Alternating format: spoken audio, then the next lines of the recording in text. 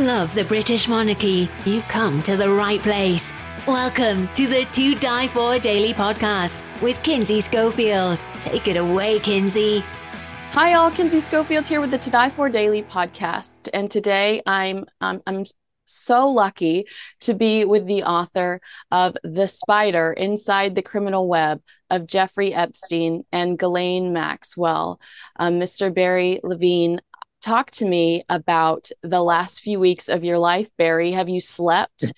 Like, what's going on with you? You're a Jeffrey Epstein expert. You are in high demand right now. Well, I appreciate that, and it's I'm honored to be on your podcast. This is a real absolute treat for me. We did speak a little bit the other night on a News Nation interview. But no, the past couple of weeks have been from the Epstein investigation point. There were bits and pieces, fresh information from this documents dump that continue to fill in the puzzle. I mean, I kind of look at Epstein and through the past few years, the investigation that I did for my book, The Spider, is really one of those giant puzzles that I used to do with my daughter when she was very young. Right. And I was never good at the puzzles, but there were a million pieces and we had to put them all together. And, with Epstein, we still have many pieces of the puzzle board that have not been filled in. And I am hoping that if there's any plus out of this, the new public awareness and the interest from the documents release is that we will get to hopefully a fresh investigation where we could where authorities can once and for all go after the co-conspirators, go after the gentlemen on Jeffrey Epstein's client list, and let's see if charges could be brought against any of these people. That's really where we need to go right now. I mean, so I hate to use the word Bible since it's related to Jesus Christ, but The Spider really is kind of the Jeffrey Epstein Bible. You go from start to finish. You spent time at his childhood home to get a sense of what his mindset was like growing up, and where that desire to have power and control and not fame necessarily, but certainly finances came from. Combing through these documents, you did say there were some surprises. Does anything specifically stand out to you? Did anything, kind of knock you out of your socks when you were reading it? Well, I mean, listen, there was a lot of scandal related to the Sarah Ransom. One of his accusers, her deposition in which she had named, the big boys in this case, the Trumps and the Clintons, and said there was videotape of sexual relations that took place against the will of these girls. And of course, she later had to, as we learned, she had recanted the claims about the videotape. So it made it very murky. But what I'm focused on are some of the names that, that we have heard that came into a little more clarity as possible fresh witnesses that authorities could look after. Certainly one of the names from her deposition is Gwendolyn Beck, who is a public figure. She had dated the disgraced New Jersey Senator Bob Menendez. In the deposition of Virginia Giuffre, we learned that number 7, Gwendolyn Beck, Virginia says, I wasn't trafficked to her. She was part of some of the trafficking. An attorney asked her what she meant about Beck's involvement, to which the victim said she was involved in some of the orgies. So you have that allegation of this woman who's now 65 years old, who Jeffrey Epstein met way back in 1995 through their connections on Wall Street. She was photographed with Epstein. She was photographed with Trump and his then girlfriend Melania. She was part of that inner circle.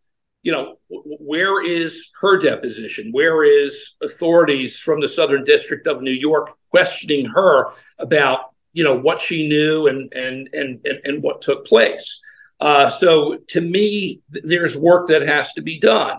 Another name that came up in Sarah Ransom's deposition was a gentleman, a mystery man who has been identified as Peter Lambakis, who was identified as a possible cocaine supplier and possible witness. Oh. Now, where is this man? What does he know? Should authorities be tracking him down?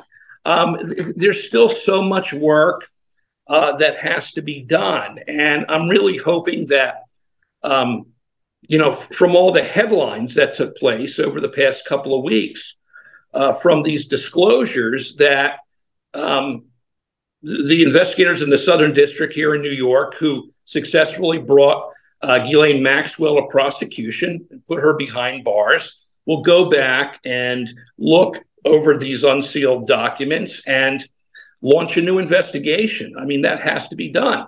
Look at David Copperfield, the magician. I mean, what a throwback right there, right? I hadn't heard that name in years.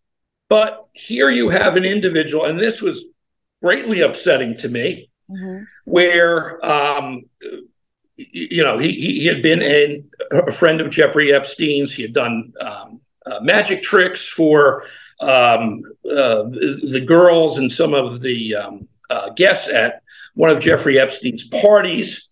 You have in a deposition a woman saying that David Copperfield told one of the young girls, are you aware that these girls are hiring other girls, that they're recruiting other girls?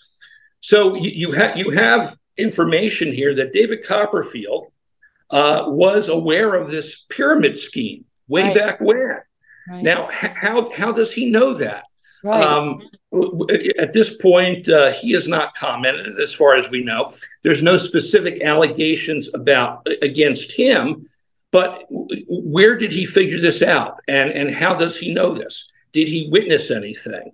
Was this information where he made the disclosure from conversations that he had with Epstein or things that he witnessed himself? Clearly, decades ago, he was in a position to go to authorities and tell them what he knew. Why didn't he do that? Again, what is troubling to me, having investigated this case, is that individuals allegedly like David Copperfield had information way back when that could have been taken to authorities, and he had the name recognition that they would have sat down with him and taken him seriously. Why did he not go to authorities at the time? And also, why did authorities not listen to some of the girls who blew the whistle to the FBI? You take the case of the artist, Maria Farmer, who was abused by Jeffrey Epstein.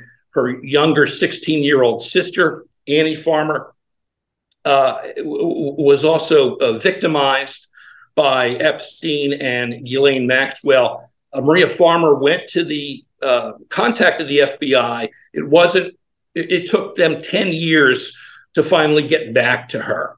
So we continue to learn more and more as this goes on that there were whistleblowers early on. I wrote the story in my book about the Victoria's Secret model, who Jeffrey Epstein had used his connection with Les Wexner into Victoria's Secret to identify himself as a recruiter. And he ended up groping this woman who went to both the police and authorities and was never taken seriously. You have just a litany of these examples of people who were in the know that could have gone to authorities or did go to authorities to blow the whistle, and nothing was done for so long. And because of that, the victimization and the trafficking of these girls went on for decades. Now, I mean, would you say that Prince Andrew's name is one of the reasons that this story blew up in the mainstream, and actually, there was some traction that began surrounding these old, expiring allegations? Well, I mean, listen, Andrew is another fascinating case, and what we do know, and this is troubling to me also, is that to the FBI's credit, once they, because of the Miami Herald series, Me Too, and they finally went and arrested Epstein, and were going to try him here in New York for sex trafficking. While they were looking into that before Jeffrey Epstein's death, the FBI seriously pursued trying to arrange an interview with Prince Andrew, as you know. They for 4 straight months, they pursued him. They tried to talk to his people. His people said that there would be cooperation. There was never cooperation.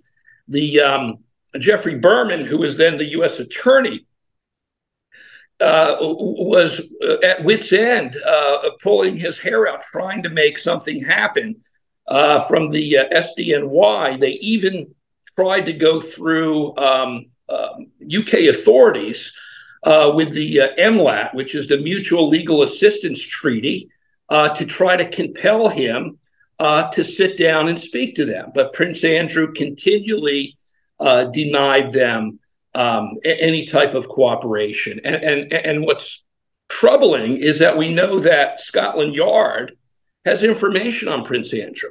Their detail, the SO14, which is part of Scotland Yard's protective service for the royals.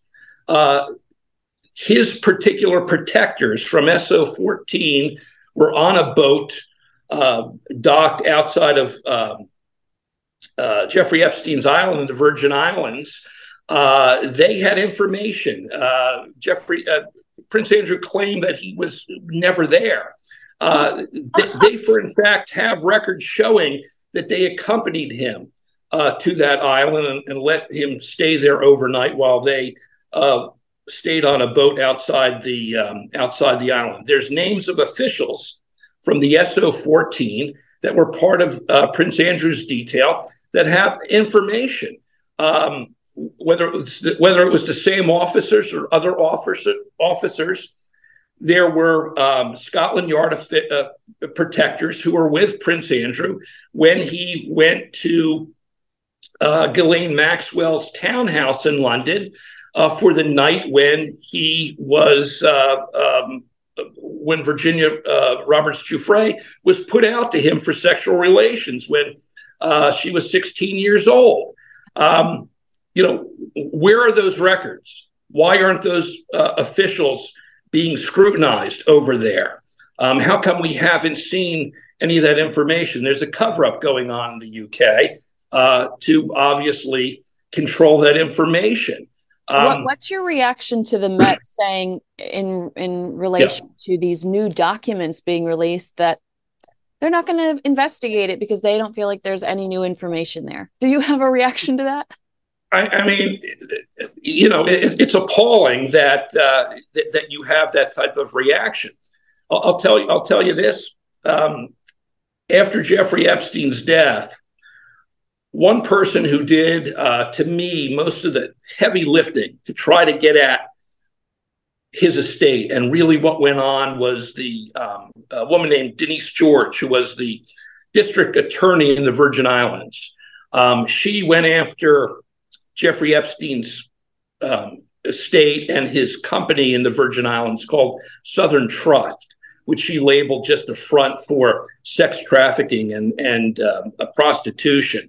And she interviewed employees at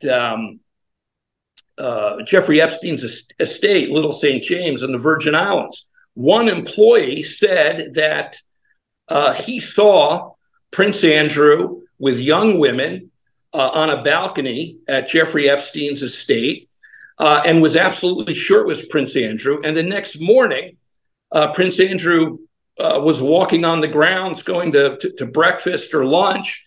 And he said, hello, your Royal Highness. So you have an employee of Jeffrey Epstein's estate who eyewitnessed Prince Andrew in the company of underage women. Why isn't that being investigated? Why isn't the FBI now taking that testimony from Denise George's office in the Virgin Islands and putting something together here and compel Prince Andrew to sit down for an interview? Now, I do think, not to interrupt, but I do think if he were to ever re-enter the United States, that, as one of the accuser's attorneys has said, it's very likely that Prince Andrew could be arrested if he steps on U.S. soil.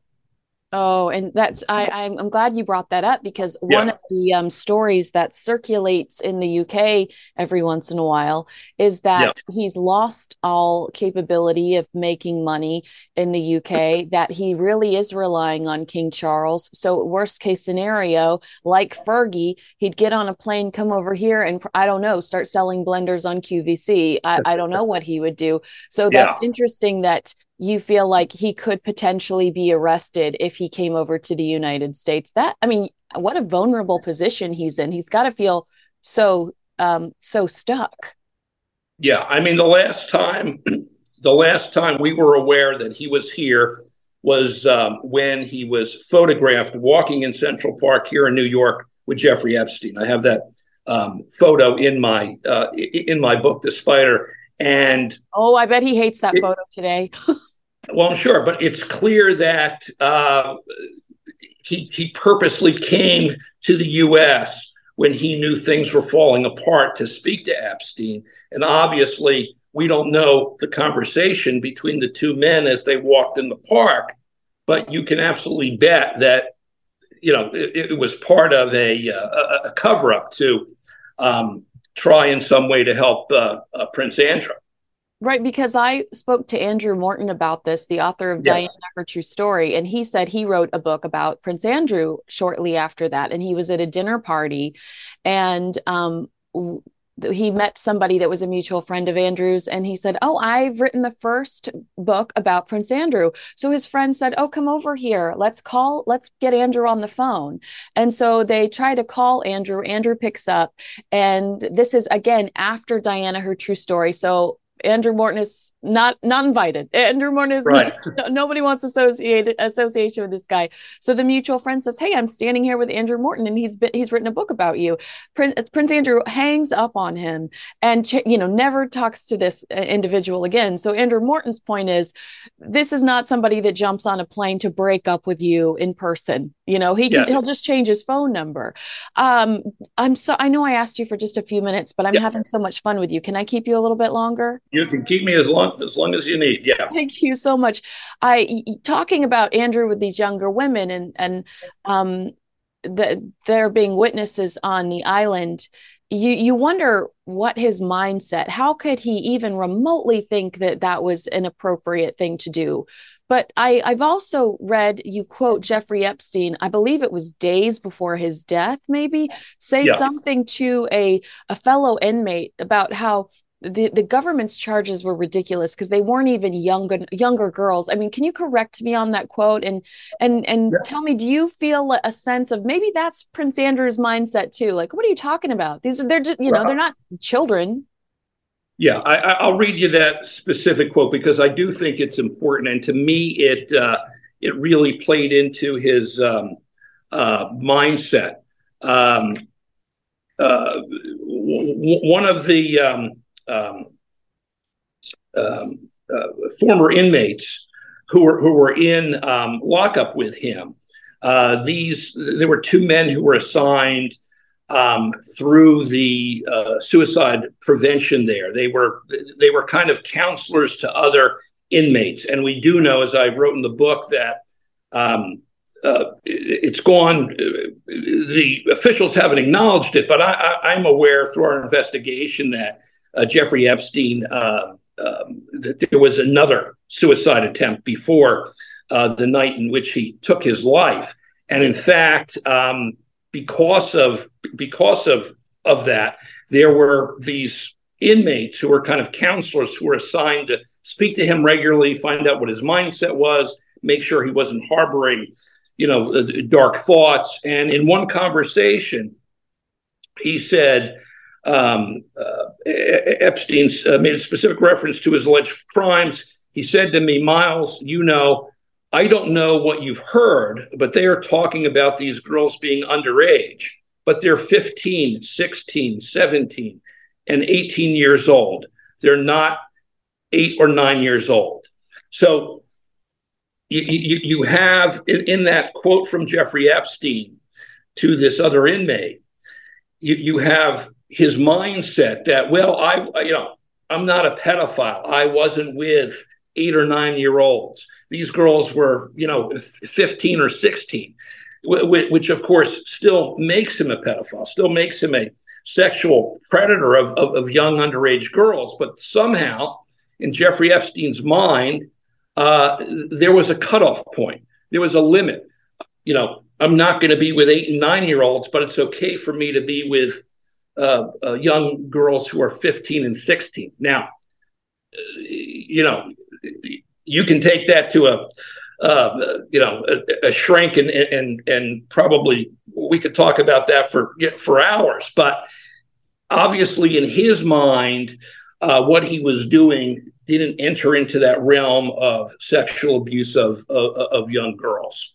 And you have to also remember that when this was going on, primarily from 1994 to 2004, which was the timeline prosecutors used to convict Ghislaine Maxwell, his partner in crime. Maxwell viewed these girls, as she told a friend who I quoted in the book, that these girls were nothing but trash. I hate that quote. I honestly, I wanted to throw the book across the room when I read that quote, because it tells you everything about the moral compass of these people, and the cruelty. Well, exactly. And so when you have Maxwell thinking and viewing these girls as, as trash, disposable, and you have Epstein thinking, well, there's nothing wrong with what I'm doing because I'm with girls who are older than that. It was a twisted, horrific lifestyle that these two lived for a decade. And I'll get back to one final thought on the age limits. Denise George, that district attorney in the Virgin Islands, after Epstein's death, her investigation also found that Epstein, at the end, when he was living there in the years before his arrest, was bringing girls to the island as young as 11 years old. Oh, my God. Young as 11 years old. My stomach turned. Oh, my goodness. And he was using modeling agents, friends like Jean-Luc Brunel, who also took his life behind bars in Paris. He was importing girls from these modeling agents that he knew, trafficking these girls from Eastern Europe and bringing them, staying out of the U.S. mainland, out of his home in Palm Beach or New York, but bringing the girls, ferrying them to the Virgin Islands. And these girls were becoming younger and younger. And that was his life at the very end. Oh, wow. Not learning his lesson, clearly. I know people are going to ask me, and I apologize in advance for asking you this. But I also had, as I stutter on, I also had this thought while reading the book, that people are going to ask me why I didn't ask you if Jeffrey Epstein killed himself. So I'm asking you that. But also, I think that the answer, your justification for why you believe he did, in fact, kill himself, I wonder, do you believe that Jeffrey Epstein, a control freak, which is why Yes. one of the reasons you believe he ended his life. Do you Yes. believe that being a control freak is one of the reasons? I mean, there's no justification, obviously, but one of the reasons he pursued younger women, because that you can't control women your own age. You can't control women that have their own careers. You can't control women that have their own money. And you might be like, none of us are ever going to know the answer. And that's a very fair answer. But as I read that and thought about him ending his life because he no longer had control over the situation, I wondered, in his warped, weird mind, was he attracted to younger girls because he was always going to have the upper hand? Well, it really was like a cult. He for the sexual relations, for the abuse, for the rapes, but he would also, he'd also watch movies, and he would want the girls to sit at his feet while he was watching films. There was this need to absolutely control these girls, to have them do everything he said, and he treated his staff that way. The temperatures in his bedroom had to be a very certain degrees. He had to have X amount of towels. The employees couldn't look at him on the island. They had to turn away. All of that began caving when he was behind bars. He wasn't internally, I think, a very strong individual. He completely fell apart behind bars. Interestingly, Maxwell, for everything she went through behind bars, was made of much tougher stock and survived that and refused to do a deal in the end, and went to was convicted when she had the opportunity to do some type of a deal. But he completely unraveled. We know that he saw the end. He saw how this was going to go, that he was going to spend the rest of his life in jail. 2 days before his death, he had his will rewritten. He brought lawyers into jail to change some facets in his will. The day before he took his life, there was a very damaging set of documents from the Maxwell defamation case that were unveiled. Judge ruled that they would be unsealed in court, which opened up all kinds of fresh legal documents related to Prince Andrew and some of the other men who have been named. He really saw the writing on the wall that there was no way out.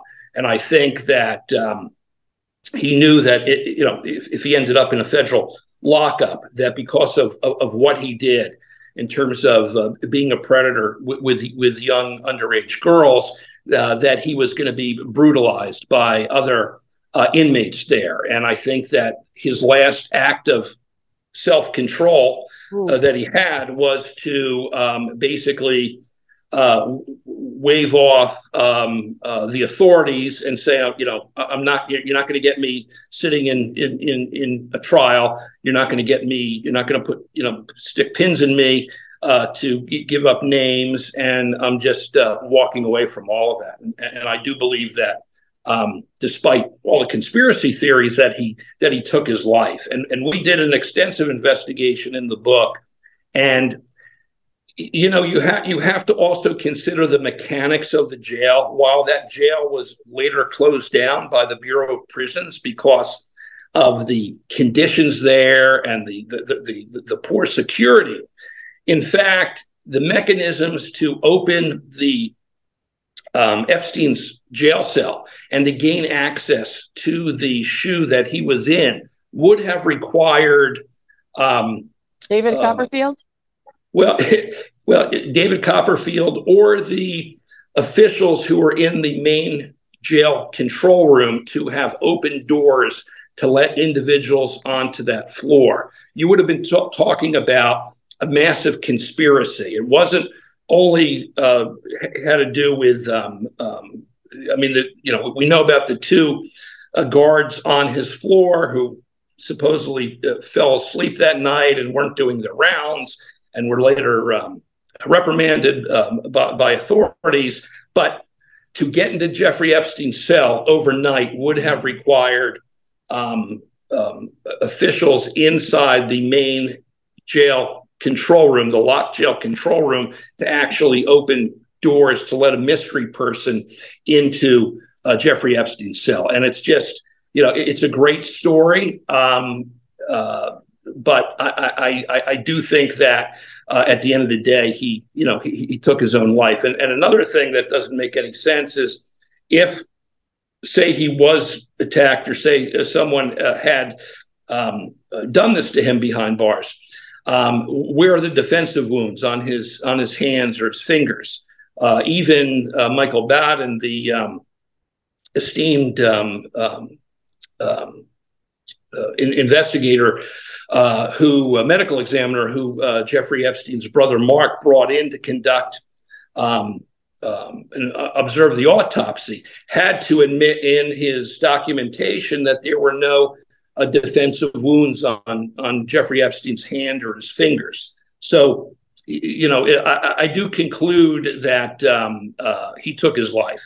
However, as we spoke to individuals related to the Bureau of Prisons who told us that Jeffrey Epstein was put in a position to take his life, that no one actually strangled him, but he was put in a position. Where was the new inmate who was supposed to come in and be with him in that jail cell? That didn't happen. Why were there so many additional bed sheets that were put into Jeffrey Epstein's cell that allowed him to rip those up to make a noose? If Jeffrey Epstein was also a risk for suicide, why did he have a sleep apnea machine that had a long cord attached to it, in which he could have strangled himself that way? They pretty much, I can't accuse an individual of taking his life, but I think the Bureau of Prisons and the MCC look the other way. And if Jeffrey Epstein were to take his life, for the most part, they could care less. Wow. Yeah. Somebody clearly dropped the ball. Yeah. I'd love your personal opinion on, because there's two conflicting stories. Prince Andrew tells the BBC that it's Ghislaine Maxwell that introduced him to Jeffrey Epstein, where Ghislaine Maxwell says that she is not the person that introduced Prince Andrew to Jeffrey Epstein. These two seem to be on each other's sides. Neither one will rat the other out.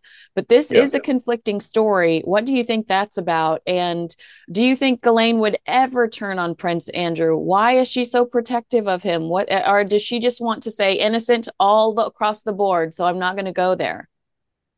Well, I think Maxwell, from her depositions, from the court case in which she was convicted, I think she's a pathological liar. I think Prince Andrew is a liar. He won't man up and admit to what went on there. They're both lying. They're both lying to protect one another. And I think at this point, as I said earlier, I think that Ghislaine comes from much tougher stock than Jeffrey. He completely fell apart behind bars, where the hatred built up inside of her that how dare authorities put her behind bars, that she, in her mind, believes that she did nothing wrong. It's the same attitude. It's the same mindset as, oh, these girls are just trash. I could care less what happens to any of them. She knew him. She knew Prince Andrew. Her father, Robert Maxwell, the press baron, owner of the Daily Mirror in England. She knew all these people. She knew these people from years and years back. There's no question in my mind that she was the one who introduced Andrew to Jeffrey Epstein. Epstein had made connections in the United States. He knew wealthy and powerful individuals, but it really was Ghislaine's Rolodex that really opened up, a really new world for Jeffrey Epstein in terms of making connections. Yeah, I mean, credibility to be standing. Andrew, Bill Clinton, Trump. Epstein knew Trump from being neighbors in Palm Beach, but she was able to bring into their circle so many wealthy and powerful individuals. And they used Prince Andrew. They called him the useful idiot.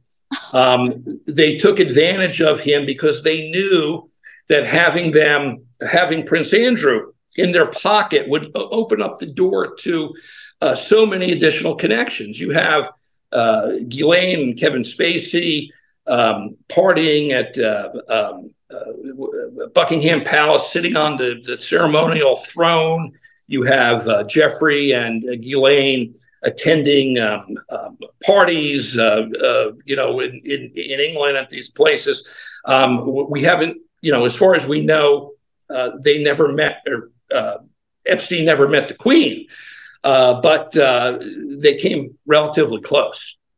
It's just so vulgar and disgraceful and, hard. It's so hard, I've said before, to justify on my end when I'm trying to talk around it. When we were on News Nation, Leland said, why are they still defending him? I wish I would have said, I know my eyes just fell out of my face because I was like, I don't know. I wish I would have said that I truly feel like the king made a promise to the Queen, but I really do struggle with the defense of them. Do you think that they're looking at some of the holes in Virginia Giuffre's story? Do you think that because there have been some errors, she has said, I'm mistaken, I take certain things back. Are they holding on to those with dear life, hoping that none of this is valid? Or do you think that they have to look at, something like the spider and go, wow, there are some witnesses, there are some really good points, there's some proof here? Yeah, I mean, those are all very good points. I mean, the prosecutors from the Southern District didn't use Virginia as a witness in court against Ghislaine Maxwell because of some of the inconsistencies from depositions that she gave, things that she wrote in her unpublished memoir, interviews she gave to Sharon Churcher at the Sunday Mail, who broke open the first story about Prince Andrew's involvement, who I had access to her notes, exclusive notes, when I wrote my book. There's no perfect witness. There's no perfect victim. You have to understand that when you're dealing with young girls and young women, they're not going to remember all the specifics. They're going to get things wrong in the various timelines. This is something that Alan Dershowitz, when he was defending Jeffrey Epstein in Florida, back during the Palm Beach investigation, first the Palm Beach police and then the FBI, he embarked with his team on victim shaming. They attempted to look into these girls to try to turn up information that they had may have used drugs, that they were promiscuous, that there were stories about them from other kids down there. They really went and attacked the victims and made these young innocent victims into prostitutes. That was their effort to try to get Jeffrey Epstein off the hook. But I am, as I said earlier, there are individuals beyond Virginia, beyond some of the other Sarah Ransom, who also now has acknowledged inaccuracies in things that she said. But what about the employee, the adult employee that Denise George found in the Virgin Islands, who saw Prince Andrew there? What about this woman Beck, who we know allegedly took part in orgies? Why aren't they questioning? Why aren't they questioning David Copperfield? What did he know at the time, and how did he learn what he did? There are adults in this story that could be questioned, where some of their testimony could strengthen a potential case against the co-conspirators, the four women that Jeffrey Epstein used as assistants down in Florida, who were given immunity at the time of his non-prosecution agreement with Alexander Acosta. As I said, we're learning so much more. There's so many more pieces of the puzzle, and new names are emerging. And it's important now that prosecutors don't waste time, that they jump on the momentum from this from these disclosures and start doing a fresh round of interviews. We know that there's officials in the government, Senator Marsha Blackburn, who is taking this seriously, who wants to see the additional flight logs that haven't been released. So you have officials in the government, and again, there's politicizing going on, and I don't know how you get around that, but if there's still an interest to prosecute individuals, then we have to let go of the politicizing, whether you're a Democrat or Republican, and let's find out if there's individuals who can be brought to justice in this case besides Ghislaine Maxwell. That's where this case has to go now. Do you have any information on Fergie's loan from Jeffrey Epstein? I thought it was interesting because we do know at one point he made the comment to an employee, if the Duchess of York ever calls, get me on the phone immediately. Like she was a priority to him. And I feel like there are a lot of people that will sit back and go, I don't think Andrew did anything wrong, but it's guilt by association because Jeffrey Epstein definitely did. So how does someone like Sarah Ferguson walk away, with clean hands when there was money exchanged there? Obviously he had leverage over her when he allowed her to borrow money from him. It's that's a favor that she now owes him. Sure. Do you have any thoughts on that? Well, that was Jeffrey. That was Jeffrey's MO. I mean, his whole way he ran his operation, his trafficking operation, was to do favors for the rich and powerful and to use them. He would dole out these men to other men to provide money for different charities, and he would cross mingle all of these individuals. And so many of these men, now come forward and say, I should have never done any business with him. You have the former Israeli Prime Minister Ehud Barak, who Jeffrey Epstein set up to do business with Les Wexner.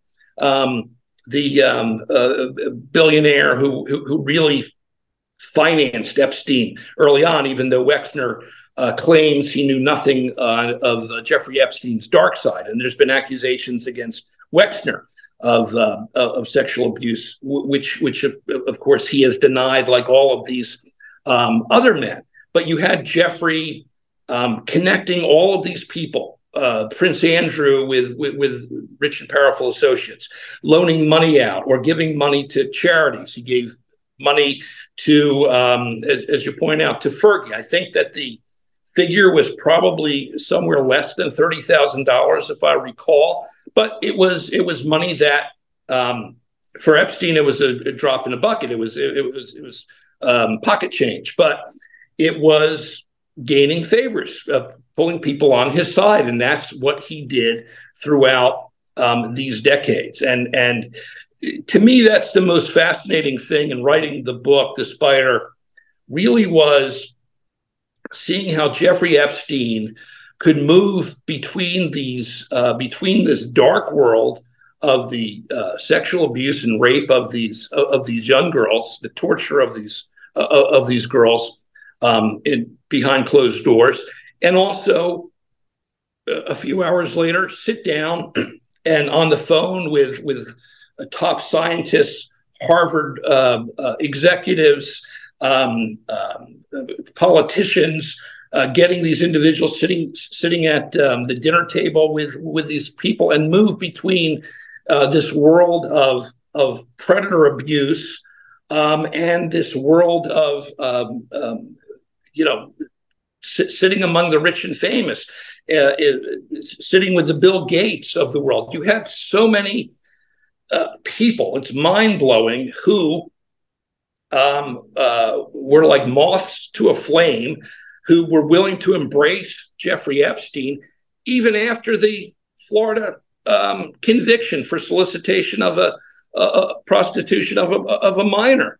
And you had all these individuals who would show up at Jeffrey Epstein's townhouse in New York and sit around and talk about financial deals and charities, and Epstein would try to help these people with tax shelters and things. It is quite unbelievable in terms of how he commingled the two worlds that he lived in. Does it remind you of Weinstein a little bit? Because it's almost like they need something, they need to have a real job. They need to have real success. Although people would say that Jeffrey Epstein had like one client that was relevant and only one real quote unquote success or job. But it almost reminds me of Weinstein, where you distract from the sin by actually being legitimate or good at something and keeping the company of someone like Bill Gates, because that gives you credibility. And because you're over here doing charity with Bill Gates, certainly nobody's going to think that you would take girls to a private island and violate them. Right. I mean, Harvey Weinstein was taking girls to his hotel room and also accepting Oscars, you know? Yeah. And the two of them were friends. As bizarre as this story is, the two of them were friends. I have a photograph in my book at a costume party.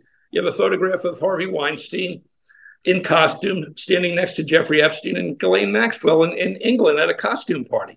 Jeffrey Epstein invited Harvey Weinstein to his townhouse in Paris, where Weinstein allegedly was receiving a massage and then became abusive to the girl.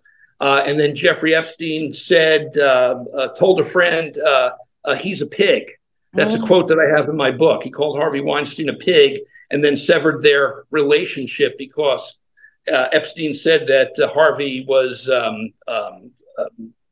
irate and violent to one of his girls. So maybe too much of a liability there, because if that happened too often, the girls are going to start talking. The girls are going to revolt. You know, you can't have people that are so overtly abusive. It's almost like you have to have the people that are manipulative and calm and stay below the radar around them. I don't want to keep you too much longer because you've been so sweet and generous with your time, but you have a fascinating background. And I was reading about, you helping launch tabloids and chasing after Barbara Streisand and Don Johnson.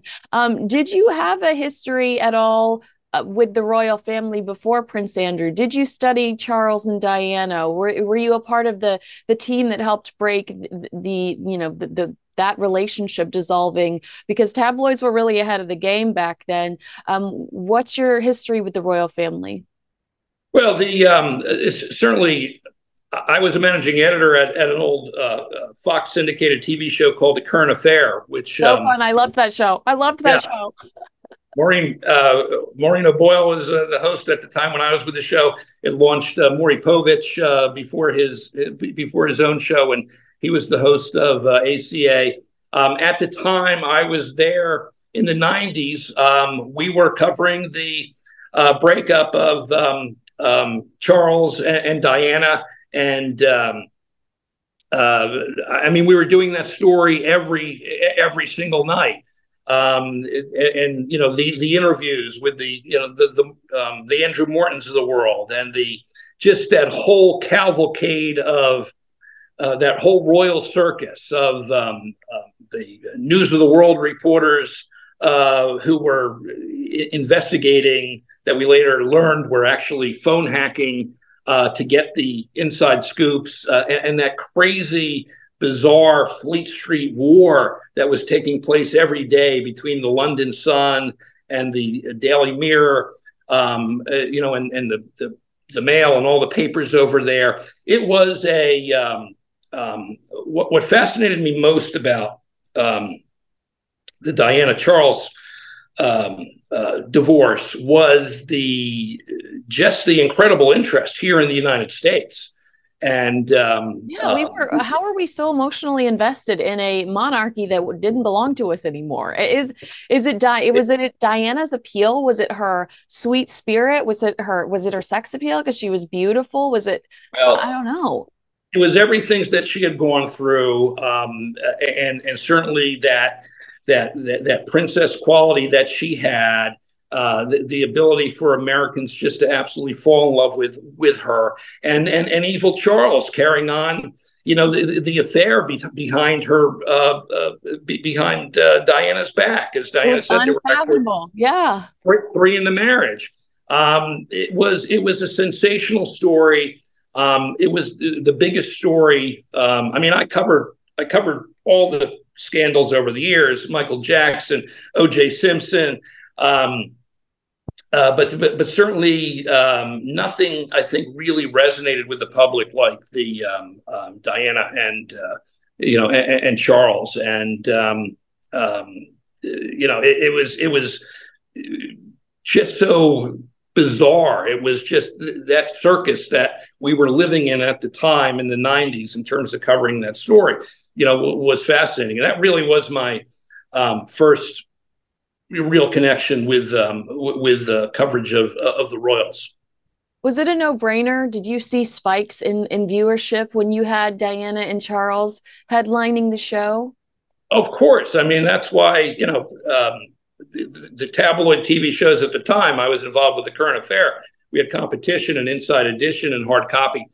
Again, this was a time when we didn't have the internet. You didn't have the constant 24-hour run of Facebook and TikTok and Twitter, and where were Americans getting that fill at that time? They were getting it from TV shows like the one I was working for, where we were going well beyond the couple of minutes that the nightly, Dan Rather was talking for 2 minutes, at the end of the nightly news each night. We were providing all the down and dirty, and so they were sitting in it. And this is like before we had direct on demand. So people are literally making sure they're at home at X amount of time because they need to be on their couch with their remote control, tuning in to see the latest on Di and Prince Charles. That's so. You had to be there. Right. Yeah, it was appointment television. If you weren't on your couch watching, you missed it. And then you went to the hair salon and you guys talked about it. And you knew you had to get home the next day to find out what the latest was. I love that. That's so funny. Yeah. What do you think about the chaos surrounding Harry and Meghan? Do you see similarities in the Charles and Diana chaos when it comes to just people's need for new information about them? There's no question that Meghan really kind of exploded besides the Prince Andrew's scandal with Jeffrey Epstein. There's no question in my mind that the scrutiny on the royals is because of Meghan Markle and that dynamic and the dynamic between her and the rest of the royal family. And you have Prince Harry, who has grown up with, and rightfully so, a giant grudge against Fleet Street, against the photographers who were chasing, Diana in the tunnel the night of the accident that took her life. In Harry's mind, he holds the media responsible for his mother's death, and that has now carried on in the continual lawsuits that he's filed over against the tabloids in England that are still going on today, and certainly the leaks about and the headlines over Meghan and in the media. And my belief is that they continue to dig a hole for themselves with the Oprah interviews and the the books and the documentaries. But this is the world in which they live in. They feel that this is how they're going to put their side of the story out. But in addition to that, Harry is doing it in a courtroom, and he's trying to get even with the media, and he's succeeding because there's been judgments against some of the newspapers that he's been suing. Do you see any similarities in Harry and Andrew in the sense that, there is something about the spare that they have, because they don't have a specific job to look forward to, they tend to be a little lost. They can be a little reckless. Is there something, about the spare that is lacking, that needs to be corrected in the future, so that even Princess Margaret, she liked the bottle, she loved to party, that all sorts of rumors about her and Mick Jagger and all of these other characters. Yeah. It just seems like they have everything at the palm of their hands and no real purpose. So sometimes they can get lost, or they make some mistakes. Well, listen, I think Harry's a lot smarter than Prince Andrew. That's so nice. That is so nice of you to say. That's going to be the headline. I think he is so much smarter than Prince Andrew.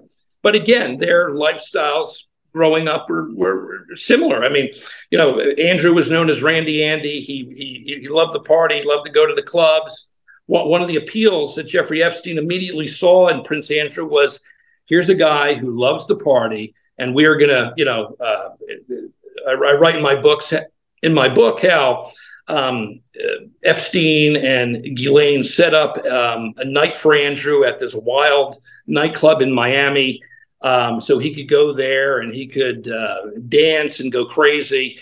And they saw this guy coming a mile away, and they knew that this was a guy who liked women, who liked young women, who liked the party, and that they absolutely seized on that to take advantage of him.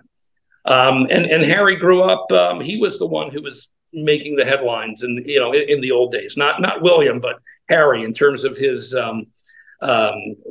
reckless pursuits of dating at the time, and all the mischief that he got up to. The naked Vegas romp. Yeah. I'll ask you one more question. They're similar. Yeah. I'll ask you one more question, then I'll let you go, because you have been so gracious with your time. Do you think Prince Andrew has the ability to sweat or not? Oh, I do think he has an ability to sweat. I mean, that was the as they say, the scrutiny that came down on him from the interview that he gave on Newsnight in the UK, where he was questioned about Virginia, and said, well, I would never be dancing because I have a condition that causes me to sweat. It causes me to. He said he would never be sweating while dancing because he has, right, because of the condition. But in fact, doctors who were interviewed afterwards said it's completely the opposite, that the condition he had would make him perspire even more. So, I mean, as I said, Jeffrey and Ghislaine viewed him as the useful idiot, and that is Prince Andrew as we know him. But it is still so serious as to what he was involved in, and he obviously knows a lot more. He may know specific details about some of the other men, things that he witnessed, things that Jeffrey or Ghislaine told him. That's why he needs to be interrogated by the FBI. Perfect. All right. Well, Barry, The Spider, Inside the Criminal Web of Jeffrey Epstein and Ghislaine Maxwell is available wherever you purchase books, but I'm going to put a link at todiefordaily.com, and I'll put a link as well in the description of this podcast episode. It's a fabulous read and a pretty terrifying one, if we're being honest. Thank you so much for your time today. You've done an amazing job of really getting underneath this individual's skin and getting to know the ins and outs of a true spider web. There are so many tentacles when it comes to this case. So congratulations on all of your success. And I will continue to follow you throughout this process as you stay on top of the latest. Yes, and I really am honored to have had this conversation with you. It's been fascinating, amazing questions, and I hope that maybe down the road you'll have me on when the FBI finally gets a hold of Prince Andrew, and we can hopefully discuss that, or if new charges are filed against some of the men that still remain in the shadows. Just a final thought. We do know from confidential documents that there are more than 20 men who took sexual favors from Jeffrey Epstein, from some of the young girls that Jeffrey Epstein put these men out to. When are we going to learn all their names? When is the FBI going to go after the names that are in these confidential court documents? So there's still so much work that has to be done. I just hope the Justice Department and the prosecutors who are so great at getting Ghislaine Maxwell behind bars are willing to, sweat and do the heavy lifting that it's going to take to bring some of these men to justice. Absolutely. Thank you so much, Barry. Sure. Okay. Thank you.